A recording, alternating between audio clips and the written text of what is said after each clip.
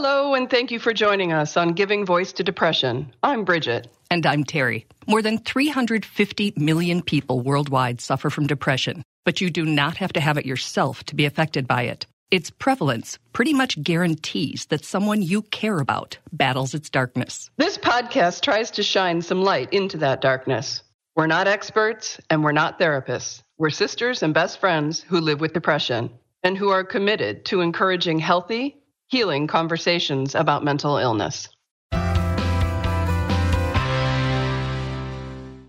As we wrap up Season 1 of Giving Voice to Depression, we want to review some of the amazing, informative, and really authentic stories that have been shared on our podcast, all in hopes of giving literal voice to depression, to reduce stigma and ignorance and increase understanding and empathy about an illness that affects more than 350 million people worldwide.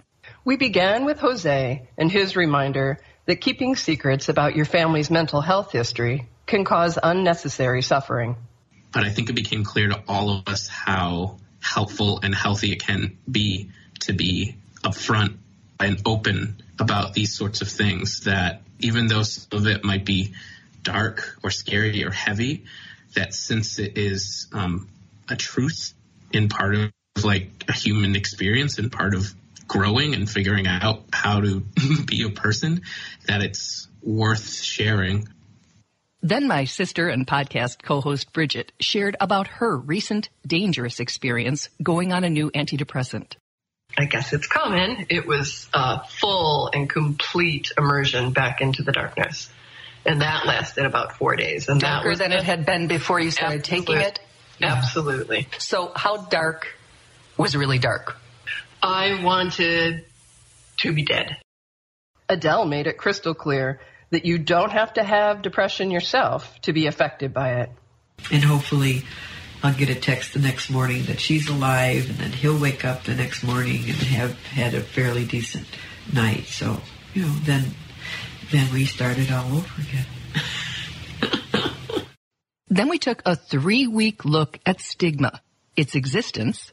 Is there a stigma? Absolutely. It prevents us from getting where we need to be with depression. Stigma is alive and well in 2017. People are still discriminated against, and they feel they don't have access to services. You still have the stigmas. There's a lot of, like I said earlier, a lot of shame around it. The risks and consequences of stigma. There's so many problems with having the stigma. Obviously, the rate of suicide in teens. Even, I think, can dare to say of like some of these like instances of mass shootings. I would say my whole life I've never really told people that I had depression. Unfortunately, it took me getting to a place of desperation. And how the world would be a better place for us with more understanding and compassion. I think a reduction in stigma will be accompanied by increased community services. Having visibility and representation around an issue makes it more manageable. To take the stigma away would provide so many more opportunities to ask for help. We spoke with Jeff from the UK. He's focusing on reducing the stigma of mental illness in the workplace. I just want people in the working world to know that they've got the choice to put their hand up and ask for help if they're suffering from depression, anxiety, or bipolar. Just like to feel they have that choice for any other illness. And an elementary school teacher, inspired by the podcast, is working to make her workplace a safer, less stigmatized place for students and staff dealing with depression and other mental health disorders. After talking with you and seeing your website and watching all of this conspire into this amazing thing, I reached out to my social worker at my school, my guidance counselor, my child psych, my gym teacher. I feel like the teachers need to know what to look for, when they should be concerned, and when it's serious. We then explored the tragedy of suicide from 3 different angles. Abe shared the heartbreak of losing a child by suicide. We were on a train that was off the track, and we really had no I mean, if you think of some guy sticking his foot into the gravel trying to stop a train, that would be how I feel. So I don't know. I didn't know what to do for Abby. We didn't know what to do. We called out the cavalry, but it wasn't enough. Mehdi, who lost 2 brothers to suicide, talked about how suicidal grief is unique. I call that the what if prison. What if I would have reached out to them that day? What if I would have made sure they took their medication? What if I would have been a better mom, sister, aunt? Would that have made a difference?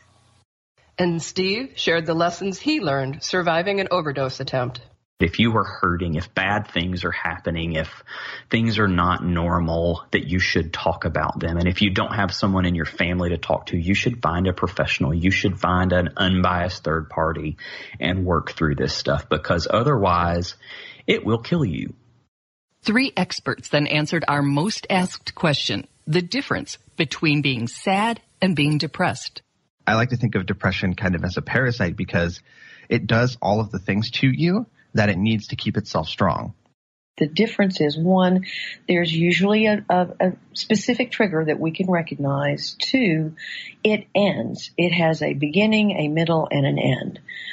Depression does not. When somebody has a depressive illness, depression syndrome, then that negative thoughts, negative feelings is like a cloud hanging over your head, taking over everything you think and feel and do. Having defined depression, Sarah gave voice to its insidious and convincing voice. But instead of it going from, I feel disappointed, I'm frustrated, I'm upset, but I know that there's another day or there might be another opportunity, it goes straight into, I'm worthless, what's the point? Or if I don't get this thing, I'll never get everything I need, which means I'll be a failure, which means I should just go die. And finally, Lisa and Isabel opened up about pregnancy-related depression. You know, I know the conversation around postpartum depression has changed a lot in like the last 10 years, and people are more aware of that. And I hope that people can continue to be even more aware of that, and also to be aware of that depression can happen during pregnancy. When I see other moms, I'm like, I want to shake you and be like, what's going on with you? And how hard is it for you? How are you? For real. If you'd like to hear the episodes in their entirety, check out our website at givingvoicetodepression.com. You can also listen to the episodes on iTunes, SoundCloud, and YouTube. And in order for us to continue to produce these podcasts, which we know are having an impact because we get private messages and public posts every single day, people saying they feel less alone, that they understand more, that they are in fact learning some language to express the feelings that they're experiencing. And to continue to do this, we do need your support. We have set up a Patreon account, and there is a donate button on our website, which, as Bridget just said, is givingvoicetodepression.com. You can do a monthly contribution, and we set up some nice rewards to thank you. Terry, this first season has just been filled with such deep, raw emotion, and I am so filled with gratitude that I get to do this with you, who I love so much. And that we are being entrusted with people's, most deep and tender and often private moments. It's just a huge honor, and I hope we can continue to do another season. I do too. Thank you for everyone who's listening, and reach out to us so we know you're there. And be patient with yourself and your depression. But also try to kick it in the butt. But also kick it in the fee, honey. Bye, Bridge. Bye, Terry. We hope that our podcasts bring about a little more understanding or help people articulate their experience of depression a little more. And thanks to each and every person who's digging deep and finding the words and finding the courage to give voice to depression.